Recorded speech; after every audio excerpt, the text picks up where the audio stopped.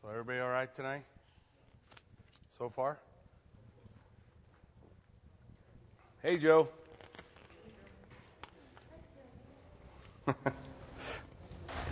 If you have your Bibles with you, tonight we're going to be continuing through the book of Numbers. We find ourselves this evening, Numbers chapter 27. And as we take a look, Numbers chapter 27 has got some kind of a interesting story that we're going to take a look at tonight, and hopefully see how this all ties together prophetically with the Word of God. But before we get going too far, I wanted to remind everybody it's Koinonia Sunday, in case anybody didn't know or didn't remember. And so we're asking A to L to bring salads and M to Z to bring desserts, and we got the taters. So we're going to have a potato bar. We'll have a neat time, so I want to encourage everybody to come and be a part of it. But every Sunday, and there'll be somebody Sunday who tells me, Jackie, I didn't know. And I'll say, well, I put it in the bulletin, and I said something Wednesday night. And next time I'll have to try to remember to say something the Sunday morning before. But we want to encourage you to come be a part of that with us. Well, let's take a look. Numbers, chapter 27. Then came the daughters of Zelophehad, the son of Hepher, the son of Gilead, the son of Machir, the son of Manasseh, from the family of Manasseh, the son of Joseph. And these were the names of his daughters: Mahlah, Noah, Haglah, Milcah, Tirzah. Anybody looking for girls' names? There's a whole list of them. You want to encourage you to go right to them. And they stood before Moses, before Eleazar the priest, and before the leaders of all the congregation by the doorway of the tabernacle of meeting. And they said, hey, our father died in the wilderness, but he was not in the company of those who gathered together against the Lord, in the company with Korah, but he died in his own sin, and he had no sons. So why should the name of our father be removed from among his family, because he had no son? Give us a possession among our father's brothers.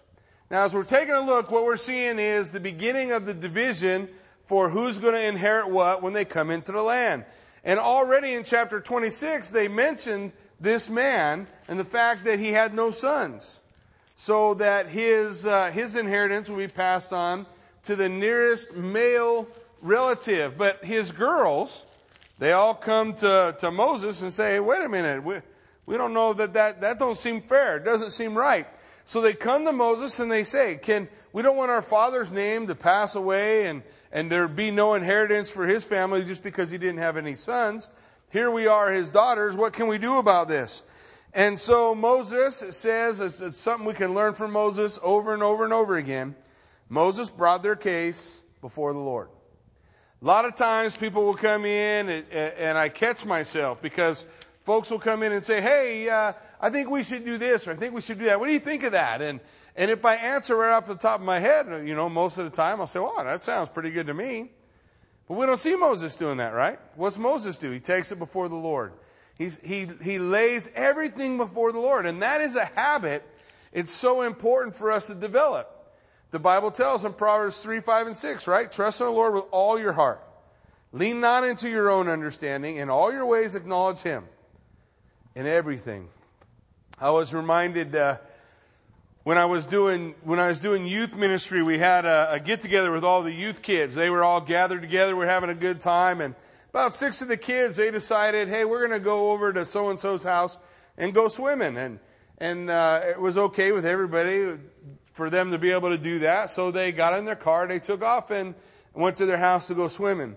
On the way to go to that house to go swimming, what they didn't know is there was a couple of carloads of drunk kids coming the other way that were racing. And they were coming around a blind corner, double yellow corner, and they were trying to pass one another around that corner. They came around, and there was a head-on collision, and we end up with 6 kids in one car and 4 kids in the other car in 4 different hospitals in Southern California as a result of the accident. Everybody was okay. Everything worked out okay. But it was funny to me because it emphasized a point. And the point was, it never entered into the kids' minds Hey, before we decide to go swimming, let's pray about it. Let's pray about whether or not this is what God wants us to do. Now, it may be the Lord worked great things through that accident, but isn't it funny how often it is that we won't pray about something we consider to be a little thing? It's just a little deal, right? I've been praying about changing, or I've been thinking about changing jobs, or I've been thinking about moving, or I've been thinking about selling my house, but are we taking all those things? The Bible says not to lean into your own understanding, but in everything you do, acknowledge the Lord. Moses wasn't perfect at it, but later on in his life, as we've seen here toward the end of the book of Numbers, he was awful good at it. People would come to him, let's pray. There's no emergency in God's plan. So when there's something brought up, that's how we always want to consider it. We always want to take it to the Lord. We always want to take it to Him. And then in verse 6 it says, and the Lord spoke to Moses and said, the daughters of Zelophehad, they speak what is right. You shall surely give them a possession of inheritance among their father's brothers, and cause the inheritance of their father to pass to them. And you shall speak to the children of Israel, saying, if a man dies and has no son, then you will cause his inheritance to pass to his daughter.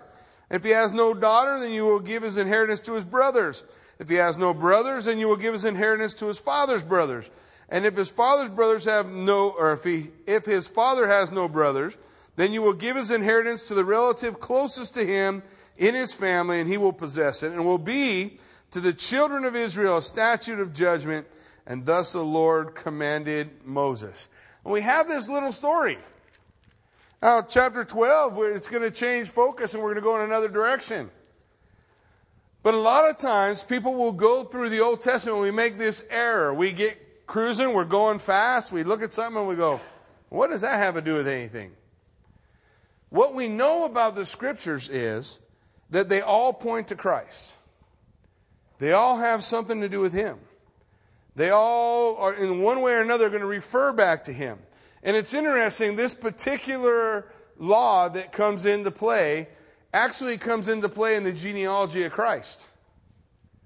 Because God pronounces a blood curse on Jeconiah. And he says he has no sons. He's going to be forgotten from me, but there's a problem. See, Jeconiah is in the lineage of Joseph. But remember, the Lord said that it's possible to pass that lineage on to the daughter. So you have two genealogies in the New Testament, right? A genealogy in Luke and a genealogy in Matthew. One genealogy lays out for us a genealogy of Joseph with Jeconiah and God's word saying, hey, the kingly line's not going to pass through Jeconiah.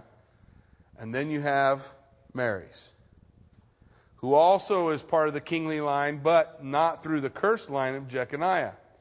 It's a concept that lays out for us what could take place is the husband would be adopted by the family of the girl, of the woman that he marries. He would become an adopted part of that family and then would be a part of that family. And it's interesting because in Luke chapter 3, you hear Joseph being given that same right from Mary's family, that he would be their son-in-law, and that ultimately through Mary would pass the lineage that would tie Christ to the line of David. All that happens because Zelophehad's daughter said, hey, this is not fair. You're just going to run over us and the line's going to end. And the Lord said, no, it just won't pass through the men. It'll go to the daughters. And we see that taking place here. The other thing that we don't want to miss is how remarkable it is in this aspect. None of them had any land yet.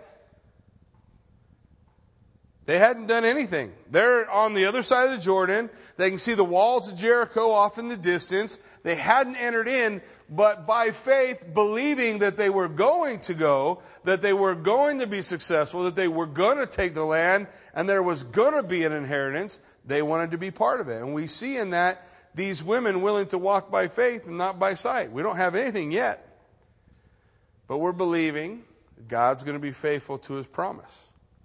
And we want to recognize that faith, because that's the kind of thing that we ourselves want to walk in. Well, in verse 12, he goes on, "Now the Lord said to Moses, go up into this Mount Abarim, and see the land which I have given to the children of Israel. And when you have seen it, you also shall be gathered to your people, as Aaron your brother was gathered." So God's speaking to Moses about going up upon this mountain. "For in the wilderness of Zin, during the strife of the congregation, you rebelled against my command to hallow me at the waters before their eyes. These are the waters of Meribah at Kadesh in the wilderness of Zin." Then Moses said to the Lord, "Oh, let the Lord, the God of the spirits of all flesh, set a man over the congregation, who may go out before them and go in before them, who may lead them out and who may bring them in, that the congregation of the Lord may not be like sheep who have no shepherd." Now we're going to see a near and far fulfillment here. We're going to see the near fulfillment be Joshua. Joshua's going to fill that role of leader. What's the far fulfillment? Jesus Christ, right? Someone who can lead them in, lead them out. Didn't Jesus say, "I am the good shepherd who gives his life for the sheep"? So we see this ultimately being fulfilled in the life of Jesus Christ, as Moses calls out. But in the meantime, we're going to see the Lord direct him toward Joshua, the son of Nun. So he says to him, the Lord said to Moses, "Take Joshua, the son of Nun, with you, a man in whom is a spirit, and lay your hand on him, and set him before Eleazar the priest, and before all the congregation, and inaugurate him in their sight.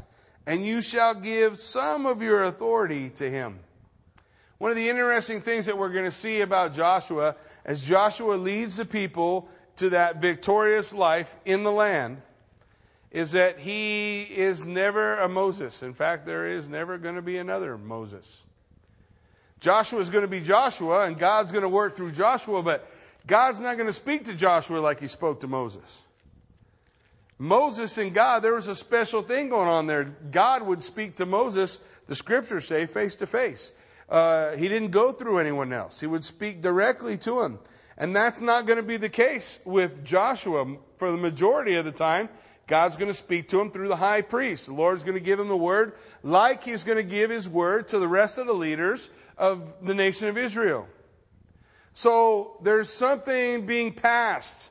And we're going to see in the book of Deuteronomy, Moses talk about it and say there will come another prophet like him that has that kind of a relationship with God. That prophet is the Messiah, Jesus Christ, who would speak to the Father face to face. He would have that same type of a relationship as we see between Moses and God, only between Jesus Christ, the Son, and the Father. And so ultimately we see that taking place. And here we see kind of twofold. One, Joshua starts leading little by little. But keep in mind, where's Moses going? To the top of a mountain, right? And once he sees the promised land, what's going to happen? He's going to die. That's it. So as he's heading up there, he's got to make sure that Joshua is ready to lead, ready to take the people. It says that all the congregation of the children of Israel may be obedient. And he will stand before Eleazar the priest, who shall inquire before the Lord for him by the judgment of the Urim. Ultimately, what's he talking about? The Urim and the Thummim, the lights and perfection. Nobody really knows what the lights and perfection were. There's a lot of speculation. It was how the children of Israel received a word from God. Some people will say, yeah, he knows what it is, but we won't go there. But the Urim and the Thummim, Scripture doesn't tell us what it is. It's just lights and perfection. Some people say a black rock and a white rock. Other people say that on his breastplate, each of the colors that he wore, the gems that he wore representing the different tribes, would light up in a different way that would give God's word to the priest, to the high priest, when he was seeking direction from the Lord. The point is, nobody knows. Nobody knows really how God spoke to the high priest in those days. any more than it is easy for us to explain how God speaks to us. But those of us who have felt the voice of the Lord, God speaking to our heart, some of us audibly have felt God speak to us and direct us, and then you try to explain that to somebody else and they look at you like, you might as well say, the Lord spoke to me through the Urim and the Thummim, because they don't quite understand what you're talking about and what you're expressing to them. But that's how the Lord was going to speak to Joshua. You see how much different that is for Moses. Moses went to the door of the tabernacle himself. God talked to him. Now God's going to talk to the high priest. And at his word they will go out, and at his word they will come in, he and all the children of Israel with him, all the congregation. So Moses did as the Lord commanded him. He took Joshua and set him before Eleazar the priest and before the congregation. And he laid his hands on him and inaugurated him just as the Lord commanded by the hand of Moses. One of the most important things we can ever learn to do in any regard within our position within the body of Christ is to learn to raise up leaders. To raise up. Every church is one generation from folding the doors, right? If there's not another generation following the one that's in place, that church will die. Barring an incredible work of God, it's our responsibility to raise up the next generation. Put our hands on them. Anoint them. To pour ourselves into them so that they can then become that next generation. What's one of the heartbreaks really across the board in regard to church life is the reality that it's so hard to find people who feel called of God to pour themselves into the young people, to the first graders and second graders and kindergartners and fifth graders and the junior hires and the high schoolers. Somebody's got to pour into them. It just doesn't happen. Now, as Christian parents, we should be raising up our children to walk in that way. But the reality is, not every kid in this community has Christian parents. But they'll come. Here we want to have that attitude. The Bible tells us in 2 Timothy chapter 2 that we're to commit these teachings to godly men who are going to further the work of God, who are going to raise up the next generation.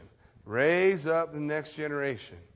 Well, it falls on our shoulders. This generation has a responsibility to raise up the next, even as Moses laid his hands on Joshua and raised him up. And how long have we been reading about Joshua?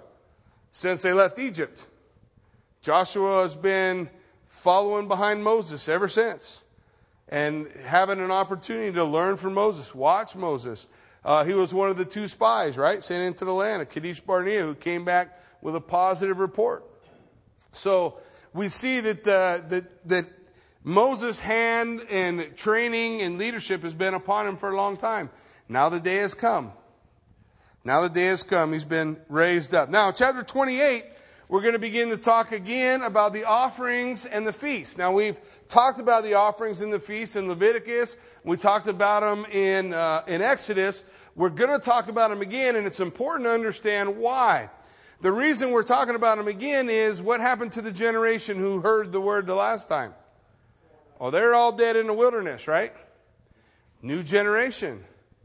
And God wants to, again, emphasize. How many, if the Lord emphasizes something 3, 4, 5 different places in the Scripture, does that make it important? Sure it does. It means, hey, there's something about this. There's something to see. There's something to apply. There's something to look at. So we're going to take a look at these feasts. I got a couple of slides. We can throw one up, Cindy, if you can get to it. We're going to talk first about the Levitical offerings. Now, we've already gone over some of them, so I'll just give you a quick highlight on it as we just before we go through. There are the sweet savor sacrifices. The sweet savor, remember the sweet aroma to the Lord? Those are always voluntary. That's why they have a sweet smelling aroma. Because God's people do it voluntarily. That's the burnt offering that spoke of consecration. The meal offering, the grain offering that was given, the peace offering. All of those things were free will gifts of worship from God's people to the Lord. The two compulsory were the didn't have a sweet savor are for us. That's the sin offering and the trespass offering. Those are ones we have to do, or that they had to be a part of so that they could have a relationship with the Lord. No, it's not any different for us. We have to come to faith in Jesus Christ. Otherwise, presenting ourselves as a living sacrifice is kind of a moot point. Right? I beseech you, therefore, brethren, by the mercies of God, you present yourself a living sacrifice. That is a free will offering of yourself to God, which is your reasonable act of worship that the Scripture is talking about. So first, we're going to take a look at these. We'll go through them in chapter 28, the first few verses. And the Lord spoke to Moses and said, command the children of Israel and say to them, my offering for food and my offerings made by fire is a sweet aroma to me. You shall be careful to offer to me at their appointed time. And you shall say to them, this is the offering made by fire, which you will offer to the Lord. 2 male lambs in their first year without blemish, day by day as a regular burnt offering. How often did the priest offer a sacrifice? Every single day. Now, there's going to be one that's going to happen every day by day. There's one that's going to happen week by week. There's one that's going to happen month by month that the Lord calls for. And that's what he's going over. These are first the day to day. Then, and verse 4, now the one lamb you will offer in the morning, and the other lamb you will offer in the evening.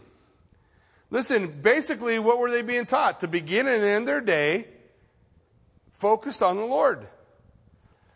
Is that any different for us? How many times you read the Psalms, there's probably 5, 8 references to rising up early in the morning to spend time with the Lord and closing out your day and spending time with the Lord in the evening.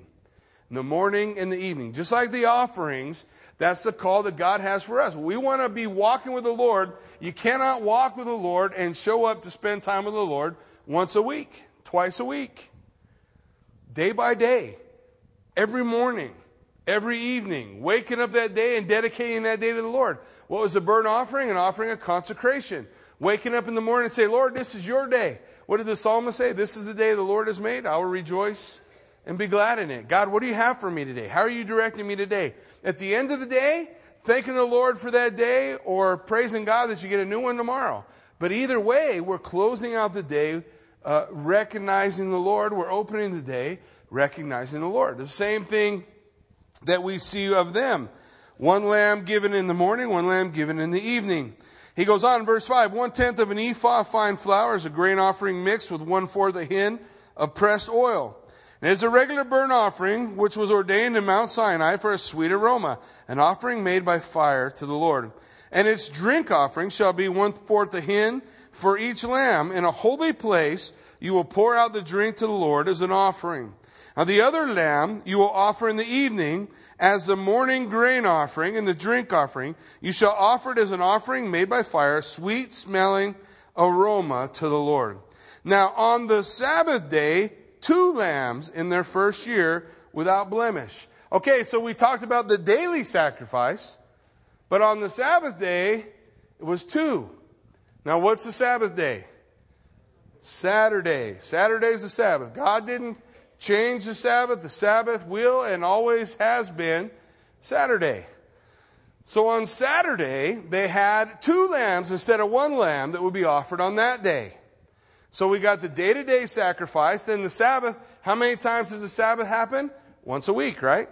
So when the Sabbath rolls around, there was a special offering about the Sabbath, focused on the Sabbath, giving 2 lambs to the Lord on that day. He says, now this is the burnt offering for every Sabbath, besides the regular burnt offering and its drink offering. And then verse 11, at the beginning of your months, you will present a burnt offering to the Lord. So, day by day, every Sabbath, and every new moon. The new month. Keep in mind the Jewish calendar is not like our calendar. Our calendar is a lunar calendar. The Jewish calendar is our calendar, is a solar calendar. The Jewish calendar is a lunar calendar. That means their day went from evening to evening. Ours goes from morning to morning. So when their new month happened was on the new moon, and there was a certain way that they would do it. But every month on the new moon, they were to offer a burnt offering. But something began to happen with the children of Israel. In fact, we read about it in Isaiah chapter 1, verse 14. Shows us how the parties that the people would have slowly degraded into debauchery and idol worship away from the Lord. The Lord says in Isaiah 1:14, your new moons and your appointed feasts my soul hates. They are a trouble to me, and I am weary of bearing them. And I wonder how different the Lord looks at those to whom going to church on Sunday is just tradition. It's just something I do. For the rest of my time, would the Lord say the same thing? I detest your Sunday morning worship or whatever it is. The same kind of an attitude. They would come and have an offering of consecration to God at the beginning of every month. So we got a day-by-day sacrifice. You counting this up because there's a lot of lambs, right? A day-by-day sacrifice. Every week, a double sacrifice on the Sabbath. And every new moon, the beginning of every month, again, another consecration unto the Lord. At the beginnings of your month, you will present a burnt offering to the Lord. 2 young bulls, 1 ram, and 7 lambs of the first year without blemish. Somebody keeping score on all this? Because there's going to be a test at the end. If you hang on long enough, I'll probably tell you the answer. Then he says, 3/10 of an ephah of fine flour is a grain offering mixed with oil for each bowl. 2/10 of an ephah of fine flour, a grain offering mixed with oil for 1 ram. And 1/10 of an ephah of fine flour mixed with oil is a grain offering for each lamb, as a burnt offering of sweet aroma, an offering made by fire to the Lord. Okay, again, these are burnt offerings of a sweet savor to God, consecrating themselves in worship to Him. And the Lord had them do it every day, every morning, every evening, once a week, once a month. That they would focus in on these areas. But as we see in Isaiah chapter 1, their focus got drifting, and these things became party days. So they go down to church, do their sacrifice real fast, get this done so we can go drink, get wasted, have a good time, pray to Baal or whatever other gods we want to pray to. It all just became ritual to them. It didn't carry about the meaning of what the scripture tells in Romans. Present ye your bodies, therefore, a living sacrifice. That you are being consecrated to the Lord. This is the idea that he's carrying out here. Their drink offering will be 1/2 a hin of wine for a bull, 1/3 a hin for a ram, 1/4 a hin for lamb. This is the burnt offering for each month throughout the months of the year. How many months in a year? Okay, so there's 12 times they're going to have a new moon. There's 12 times that they're going to have that new month. They're going to have that celebration consecrated unto the Lord. Also, 1 kid of the goats as a sin offering to the Lord will be offered beside the regular burnt offering and its drink offering. Okay, so that's discussing these Levitical offerings. He's going over it again, okay, briefly. Now, they've got the ability to go back and read Leviticus and Exodus and see a little bit finer breakdown on those things if they want to do that. Now, in the next slide we'll take a look at the feasts. The next thing we're going to focus on are the spring feasts, okay? We've talked about these before. You guys remember how many feasts are there? God's appointed times. There's 7 feasts. 3 in the month of Nisan, 3 in the month of Tishri, and 1 kind of stuck in the middle that doesn't fit in either one of those categories. We'll talk about it in a minute. So as he's going over these, once again, each one of these appointed feasts, it also means appointed times. Each one spoke prophetically of the ministry of Jesus Christ. The spring feasts typically look at his incarnation, his birth, and his sacrifice, and then, or his first coming, if you will. And the fall feasts are going to focus on what many people think are the second coming, what's going to take place when he returns, with one stuck in the middle that we'll, like I said, talk about in a minute. So, take a look. The spring feast, the first one, Passover, right? Passover is on the 14th of Nisan. Something else happened on the 14th of Nisan. We remember what it was? Jesus was crucified. The Passover lamb, between the evenings from the 13th to the 14th. Then the next day begins the Feast of Unleavened Bread. The Feast of Unleavened Bread, as we focus in on, was a 7-day feast. It started the 15th and went for 7 days. The Feast of Unleavened Bread. Okay, so we see within Passover you have Passover and the Feast of Unleavened Bread all tied together, as well as the Feast of First Fruits. They're all going to occur within 3 days. Okay? So let's consider it. The 14th, Passover. On the 10th of Nisan, the lamb was to be inspected at the temple.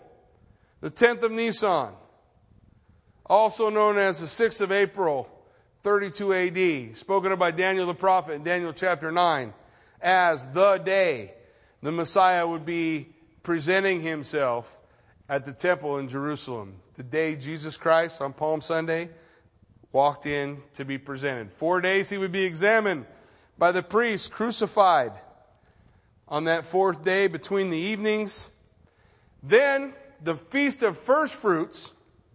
Remember, when we look at the Feast of First Fruits, what are we talking about? We're talking about the first Sunday after the Sabbath, after Passover. All right, so Passover could occur at any time, but the first Sabbath after Passover, the next day, that Sunday, is the Feast of First Fruits. The Feast of First Fruits, in this case, occurs 3 days after the Passover, which would make it the 17th of Nisan. Remember what happened the Sunday after Passover? 3 days later, Jesus rose again to become our first fruits. First fruit from the dead. So in chapter 28, this is what we're going to focus on. This first section. And we're going to break it down a little bit more as we go on.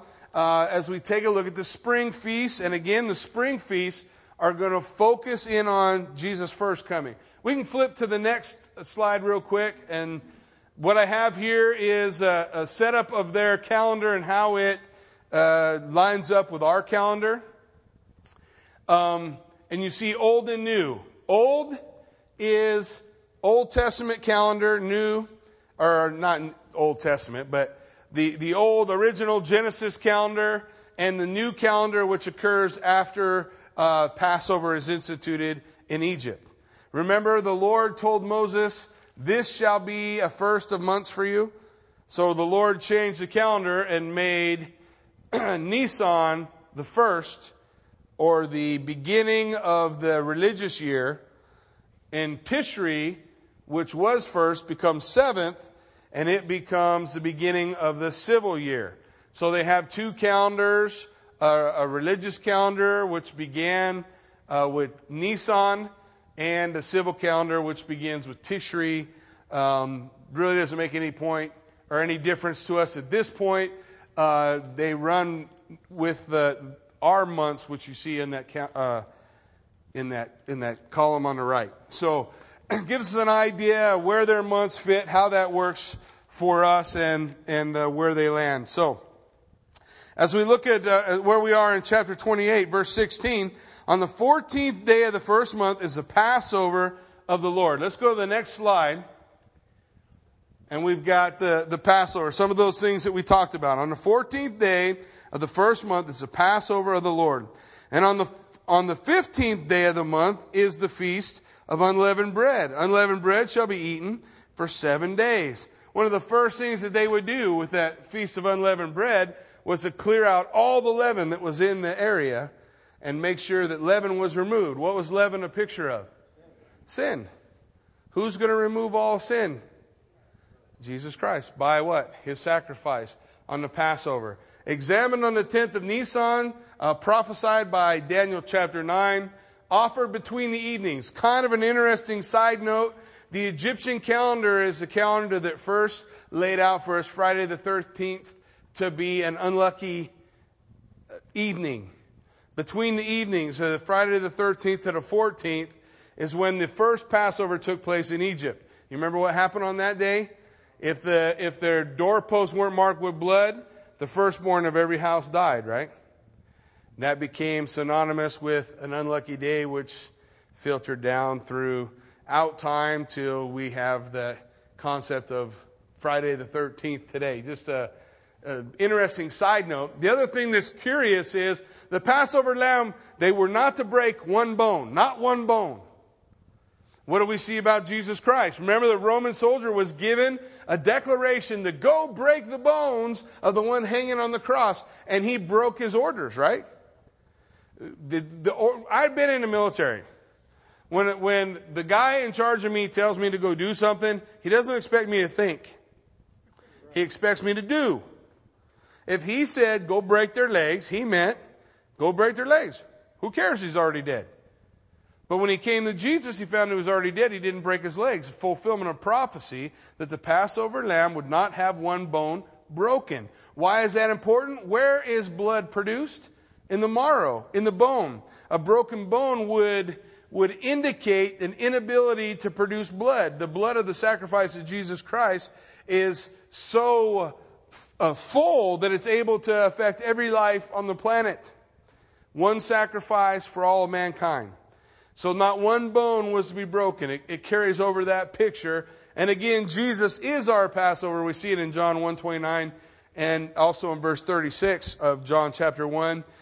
Jesus being the Lamb of God that takes away the sin of the world. So the fulfillment of Passover, as we see here in verses 16 and 17. Now in verse 17 we talk about unleavened bread. Let's flip over to unleavened bread next. The feast of Hag HaMatzah.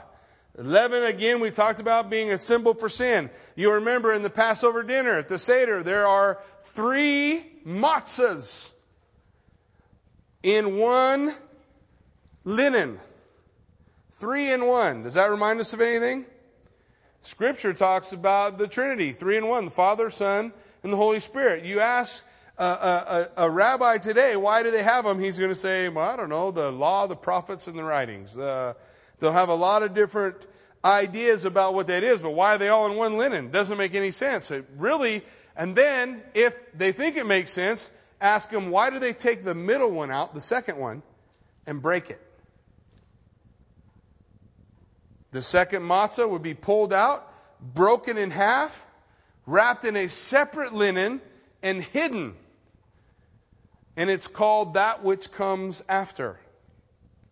Later on, they'll send a child out to discover where he's been laid.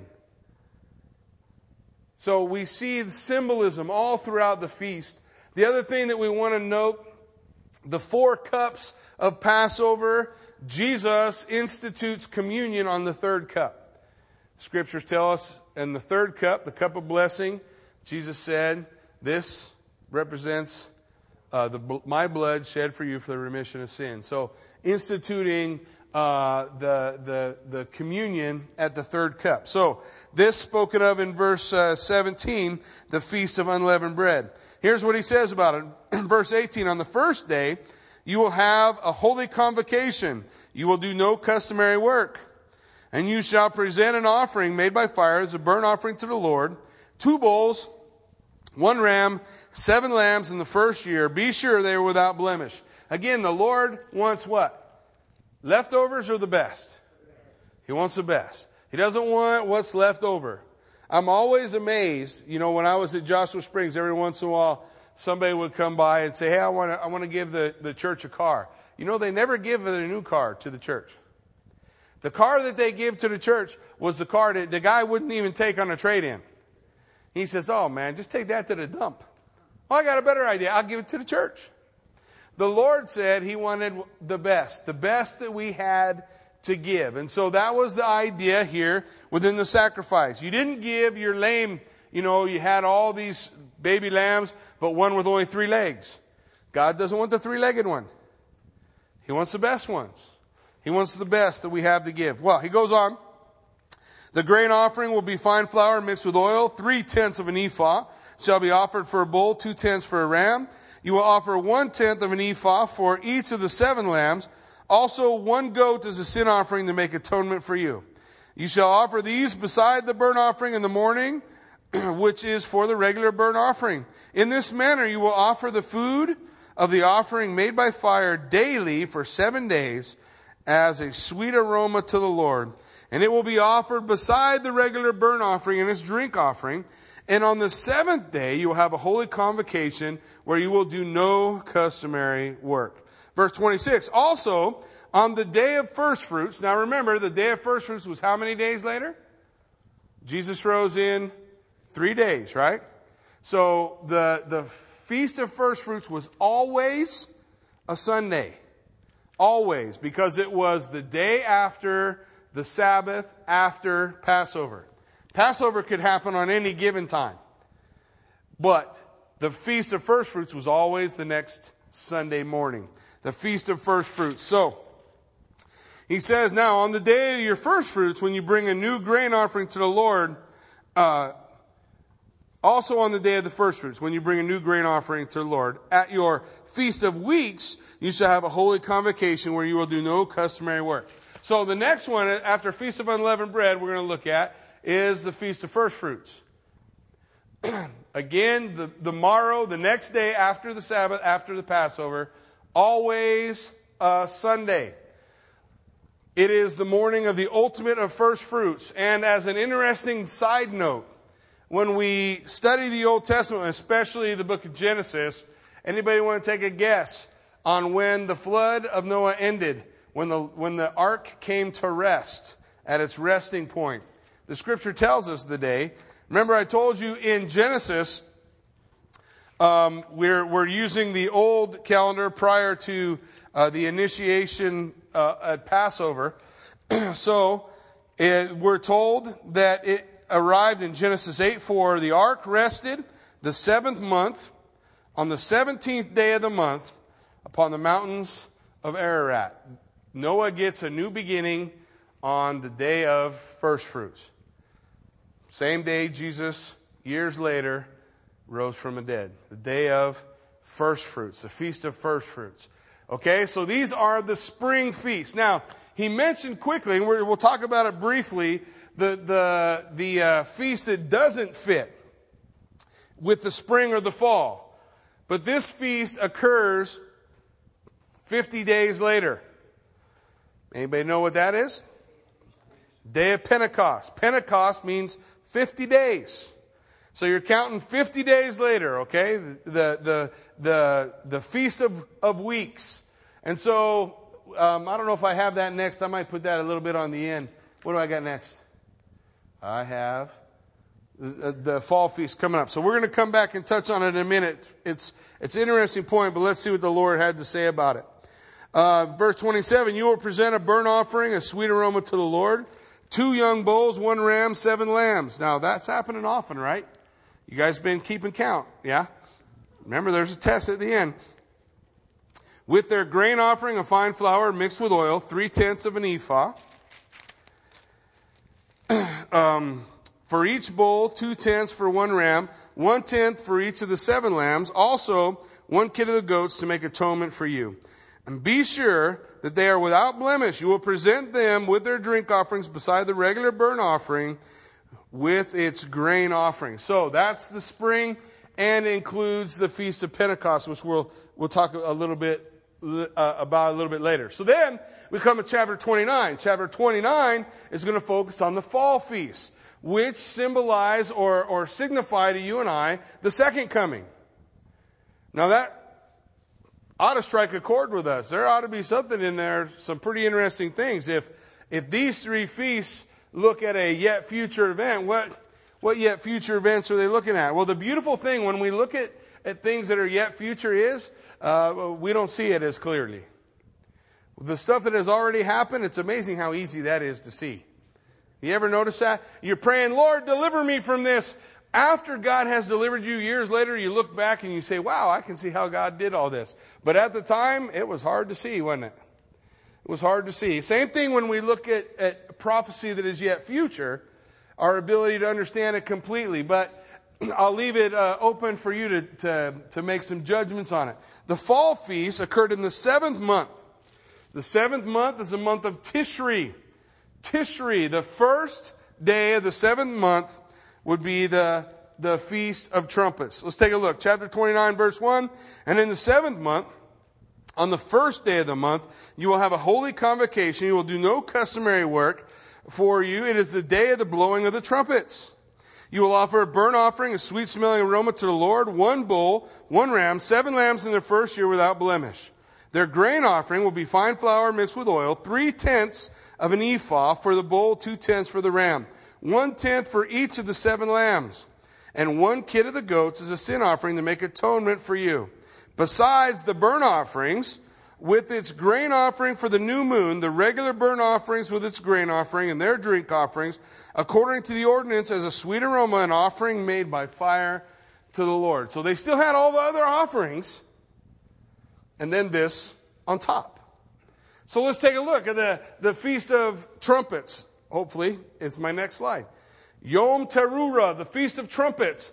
It coincides today with Rosh Hashanah. A lot of people point to it as Rosh Hashanah. It may not exactly be.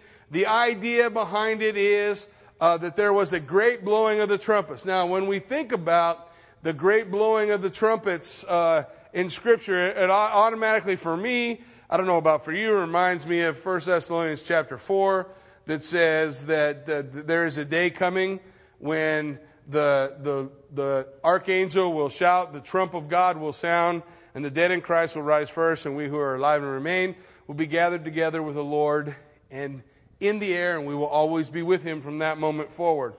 It's possible that that's what the Feast of Trumpets is signifying, the second coming of the Lord, picturing for us the rapture of the church. There are other views. I don't want to say that's the only view. I encourage you to do studies on the feasts, the 7 feasts, because remember, these are called 7 appointed times. Not just feasts, 7 appointed times. So, also immediately at the day Yom Teruah, the day of trumpets, literally is what that means, or the day of the great blast of the trumpet. Immediately following would be Yomim Noraim, which means the 10 days of affliction. Immediately after the trumpet blast would occur a time of great affliction. Interesting, at least for me. These 10 days of affliction that would take place was a time when the children of Israel were to focus on their relationship with the Lord and where they had fallen short and the forgiveness that they needed in a restored relationship, which would occur at Yom Kippur. Now, as we look, Yom Teruah, this is the Feast of Trumpets, spoken of here in chapter 29, ending at verse 7. Now, he's going to talk about the next one, Yom Kippur. You can flip that slide over to Yom Kippur, the Day of Atonement. Now, on the 10th day of the 7th month, you will give a holy convocation. You will afflict your souls, and you shall not do any work. On Yom Kippur, the Day of Atonement, which was September 8th this year. I think it was September 8th this year. But on Yom Kippur, they would totally and utterly focus on the Lord. That was all that they were to do that day. You will present a burnt offering to the Lord as a sweet aroma. 1 bull, 1 ram, 7 lambs of the first year. Be sure they're without blemish. The grain offering will be fine flour mixed with oil, 2/10 of an ephah for the bull, 2/10 for 1 ram, 1/10 for each of the 7 lambs. Also, 1 kid of the goats is a sin offering beside the sin offering for atonement, the regular burnt offering, its grain offering, and their drink offerings. Now that would occur on the 10th of Tishri. It's the day of national repentance for the nation of Israel. Okay, they still celebrate Yom Kippur today. It was the only day in the entire year that the high priest went into the Holy of Holies. And he didn't go in just by himself. He went in first burning incense on the golden altar, and second with the blood of the sacrifice to put on the mercy seat. The only way that he could come before the presence of God was with the blood of the sacrifice. How do we come before Almighty God? We have to come with the blood of Jesus Christ, the sacrifice given for us. That our Day of Atonement occurred on that day when we put our faith and trust in Jesus Christ. And we were made at one with God as a result of the sacrifice that took place. On that day, interesting note, they took 2 goats. One goat became the sacrifice. That goat was for the Lord. The second was the Azazel, the scapegoat. Now the scapegoat would be tied to a pillar with a scarlet thread around its neck. The sins of the nation would be confessed, and then the priest would take that, cut that scarlet line, and walk that goat outside of the city. They would turn the goat loose, but if the goat came back, that was really bad. Didn't like the idea of their sins coming back in. So usually along the way on that walk, a cliff was involved. And then it went over the edge of the cliff so it couldn't come back into the camp again. It's interesting in Jewish folklore, they say that when the scapegoat went outside of the city, when that scapegoat died, the little piece of thread that was still around the post that was scarlet would turn white. And the priest would know our sins have been forgiven. We got another year until the next year at Yom Kippur. It's kind of funny because, again, these aren't Christians who wrote these things, but about 40 years before the destruction of the temple, they made a notation that the thread stopped turning white. What happened 40 years before the destruction of the temple? Jesus Christ was crucified. 40 years later, the temple was destroyed. And during that period, they say, in their legends, it's not scripture, I just find it interesting, they say that scarlet thread never turned white again those last 40 years. Interesting story. Doesn't really have anything to do with the truth other than it seems to picture the reality of Jesus Christ being that final sacrifice. And now there was no sense in walking out with the scapegoat. It was done.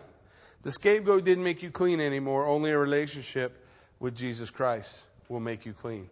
And until the nation of Israel accepts Jesus Christ as her Messiah, they cannot be saved until that point occurs. And again, this is what the Day of Atonement is looking forward to. The Day of Atonement speaks to the time in the future when the nation of Israel will one day recognize, one day see the Mashiach Nagid for who he is. We know Scripture tells us they will receive Jesus Christ as their Messiah the second time when he comes back. Temple will be rebuilt. There will be a temple rebuilt during or prior to the tribulation period. It will be I think that's the third temple. So that's Yom Kippur. Let's go on. We take a look at the next one, the Feast of Tabernacles, beginning in verse 12 of chapter 29. On the 15th day of the 7th month, you will have a holy convocation. You'll do no customary work, and you will keep a feast to the Lord 7 days. And you will present a burnt offering, an offering made by fire, as a sweet aroma to the Lord, 13 young bulls, 2 rams, 14 lambs of the first year. They will be without blemish. Now, this is a 7-day feast again. This feast is interesting to me. This feast brings about, looking at it prophetically, brings about a lot of speculation. But here's a couple of the things that I really find interesting about Sukkot, or the Feast of Tabernacles. It was a camp out, 7-day camp out. There were rules. It's still today. You go to Israel during Sukkot and you can see it. They put booths or they build lean-tos outside their house. But there are rules. How wide they have to space the wood. It has to be spaced far enough that when laying down in the booth, they can see the stars, which means it's not great when it rains. It's going to leak. The walls on the side couldn't be right next to each other. They had to be able to see outside. The whole point was they're symbolizing the wilderness journey. 40 years in the wilderness, living in tents, waiting for that day when God would finally let them come into the land. It spoke of the time when they would leave their temporary dwellings for permanent ones. During the 7 days, one of the children was bound to say, "Dad, what are we doing out here?" And he would tell them the story of the Feast of Tabernacles. A couple interesting points to the Feast of Tabernacles as well. It's in the fall. The 15th of Tishri is a time of the year when the shepherds would be out with their flocks at night. In John chapter 1, Scripture lays out for us, in the beginning was the Word was with God, the Word was God. In verse 14, around about there, it says, "And the Word became flesh and did what? Dwelt." That word is tabernacled. He tabernacled with us. He took off his dwelling place, and for a time, he dwelt in a temporary dwelling place. And later on, he would take off that temporary for the permanent, raised as a first fruits from the dead. So there are people who believe that Jesus fulfills the Feast of the Tabernacles by his birth. Now, there are also people who say the Feast of Tabernacle talks about the time in the kingdom when the Lord brings us off of this temporary place on earth to dwell with him permanently. Like I say, when we look at things that are yet future, prophecy that's yet future, we don't have all the answers to all the puzzles. We got an idea kind of how it works, and we can see pictures, you know what I mean? But right now they can still fit a lot of different ways. So that was the Feast of Sukkot. And Sukkot, it was interesting, they had sacrifice every day of Sukkot. Every day. Starting with 13 bulls they would sacrifice. You may notice as we go through, each day the number of bulls is going to drop by one. On the second day, you present 12 young bulls in verse 17. And verse 20, on the third day, you present 11 bulls. Now the rest of the sacrifice is exactly the same, but each day it's going to drop. On the fourth day, 10 bulls, 2 rams, 14 lambs. Verse 26, on the fifth day, present 9 bulls, 2 rams. Again, verse 29, on the sixth day, present 8 bulls, 2 rams. And finally, on the seventh day, how many bulls did they have? 7. Now, it's interesting because we know 7 is a special number with the Lord, right? The number of completion, the number of perfection, is it the perfect sacrifice? We don't know, but we just know that they're counting down 13, 12, 11, 10, 9, 8 to 7. Now, from that point, that's the great day, if you will, of the Feast of Tabernacles, the great day of that feast. It's also interesting with the Feast of Tabernacles, remembering the water that was given to the children of Israel. How did they get water in the wilderness? It came from a rock, right? So they would go down to the pool of Siloam. In fact, if you have opportunity to go with us in Israel next year, we'll go to the pool of Siloam. We'll see the steps where the priests would walk down, fill up their earthen vessel with water, take it back to the temple, to the southern steps at the temple, read from Isaiah about how the Lord would supply them water in the wilderness, a picture of the Messiah, and pour the water out, and everybody would exclaim and have this big shout as God provided, looking forward to the water, the living water that God would provide through the Messiah. It's interesting, I think in John chapter 8, might not be right, but in the Gospel of John, we see Jesus on that last day, the great day of the feast, after the high priest pours out the water. What did Jesus say? That he was living water. Come unto me, all you who thirst, and I will give you living water to drink. Fulfilling that proclamation from Isaiah, again, on the Feast of Tabernacles. So we see Jesus taking part in that. Now, after the seventh day, it says, on the 8th day, you'll have a sacred assembly, and you will do no customary work, and you'll present a burnt offering, an offering made by fire, as a sweet aroma to the Lord. 1 bull, 1 ram, 7 lambs of their first year without blemish. Their grain offering, their drink offerings for the bull, for the ram, for the lambs, by their number, according to the ordinance. Also 1 goat as a sin offering, beside the regular burnt offering, its grain offering, and its drink offerings. These you shall present to the Lord as your appointed feasts beside the vowed offerings and your free will offerings, as your burnt offerings, your grain offerings, your drink offerings, and your peace offerings. So Moses told the children of Israel everything just as the Lord God had commanded. Now remember I told you there's going to be a test. So we want an idea here. How many lambs would be sacrificed in 1 year? Not counting personal sacrifice, just sacrifice for the nation. I told you I'll tell you, and I will. 1,086 lambs per year, 113 bulls, 32 rams, more than a ton of flour, and 1,000 bottles of oil and wine on behalf of the nation. So when the Lord is laying out for them, these are the requirements, the feast days I want you. What else was he saying? He's saying, I'm going to be taking care of you because you're going to be able to make these sacrifices. You're going to have enough lambs. You're going to have enough bulls. You're going to have the flour. You're going to have the things that you need because God was going to provide for his people. That's spoken of as the Lord is asking for these offerings. Now, the other thing this doesn't count is the personal sacrifices that people would give for themselves or their family. Didn't include those. The priests and the Levites were busy with the job of sacrifice, for it was fulfilled at considerable expense. In the days of Jesus, there's a record of 255,600 Passover lambs being sacrificed at one Passover just by individuals and households.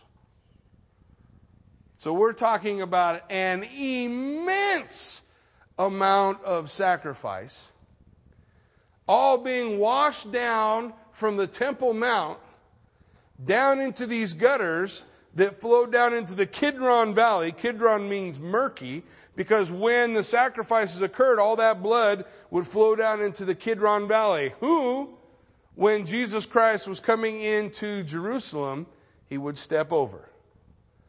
The Lamb of God stepping over the blood of the lambs that he had come to stop by the perfect sacrifice, the complete sacrifice, the absolute sacrifice. So this is what we see pictured for us in the feast. Now I wanted to back up a minute and talk about the next one, I think, on the slide, is the Feast of Weeks. Okay, that's the one that fits in the middle that we talked about, Pentecost. It is utterly and totally different from the other ones. It is the only feast where they were called to have leavened bread. There was to be yeast that would be a part of this. Let's take a look at the next slide. At the Feast of Shavuot, it was 49 days, the 50th day, if you count the Passover. Only use of leavened bread in the Scripture.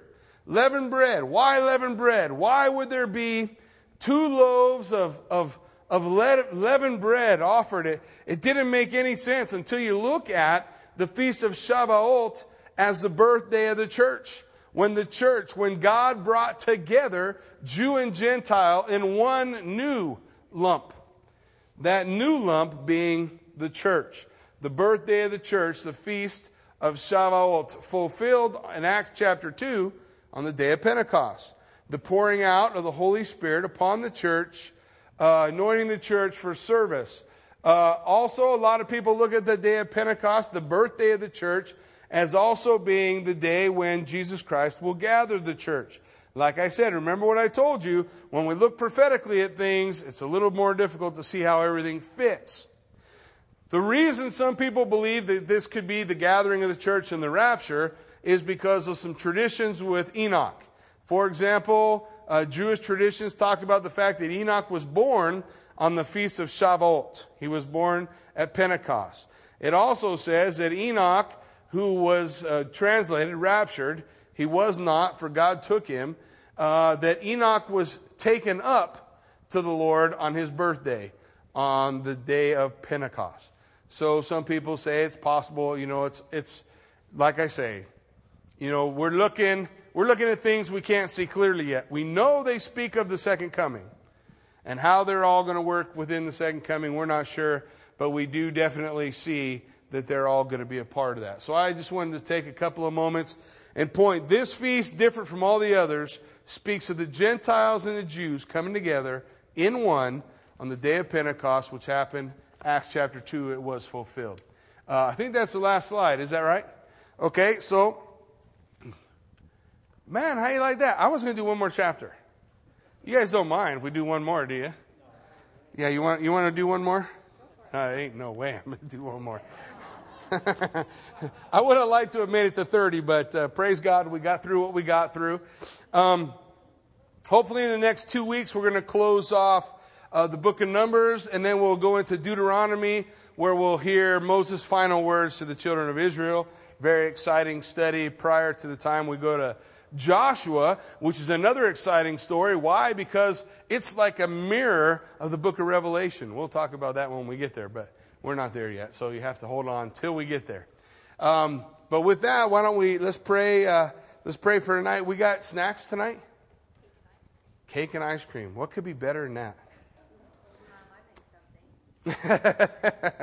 So we'll have some cake and ice cream and a neat time of fellowship. Let's pray.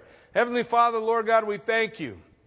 We thank you, Father, that, God, you care about us enough to reiterate over and over again these important days and how they every one of them picture Jesus Christ. Every one of them show the sacrifice that you were willing to make so that we might be made atonement for, that we might have a relationship with you. And Father, they speak prophetically of events that will or have taken place. God, it's exciting, very exciting, Lord, that you call these your appointed times. These specifically, study these, know these, understand these, because they speak of events yet to come. Lord, we thank you that this new generation that had arisen in Israel, Lord, you take the time prior to them entering into the battles to make sure that they understand who God is, where He's come from, and what His requirements are, Lord. And same is true for us. You give us that opportunity to draw near to you, to understand your word, to make your word a part of our life, that we might know and understand who you are and what you require, Father, so that we might better understand your voice when you speak to us, that we might better recognize, Lord, the voice that you use as you speak to your people. God, we thank you for the truth of your word laid out for us tonight. God, we pray, Father, that it would find that fertile soil within our heart, that we would receive it. Father, that it would make us hungry, that we would want to understand more and know more and want to dive into the scriptures and just see, Father God, how you bring all these things to fruition. Lord, we pray that you would just instill that in us, a hunger and a thirst for your word. Father, we lift this evening to you and thank you and praise you for it. And also ask, Lord God, that you would anoint our time of fellowship as we lift it to you. In Jesus' name we pray. Amen. Well, we're going to go ahead and close with a song of worship. We invite you guys to hang out, worship with us, and we'll see you around the cake in a couple of minutes.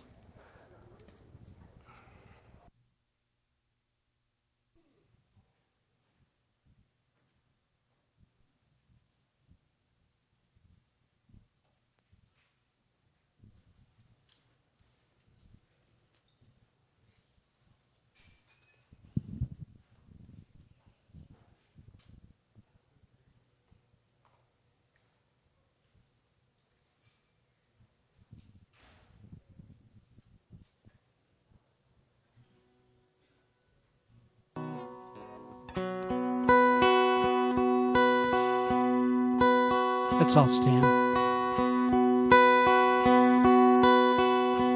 Lord, why are we surprised when we see you on every page? Lord, you said that these are they that testify of you.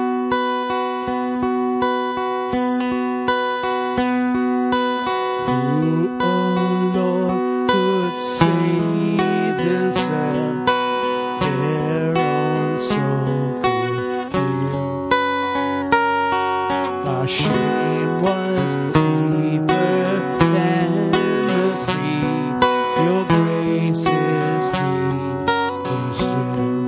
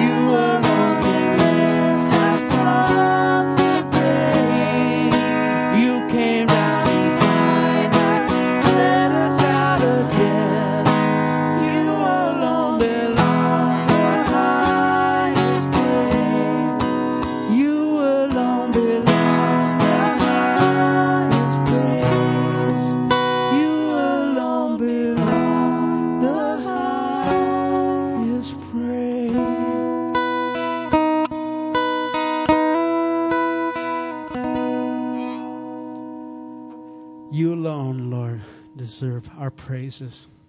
Lord, go with us as we fellowship, Lord. Go with us as we leave this place, Lord. May we be more and more each day to be like you, Lord God. Lord, we're lost without your Spirit. Lord, we're lost without you. In Jesus' name, amen.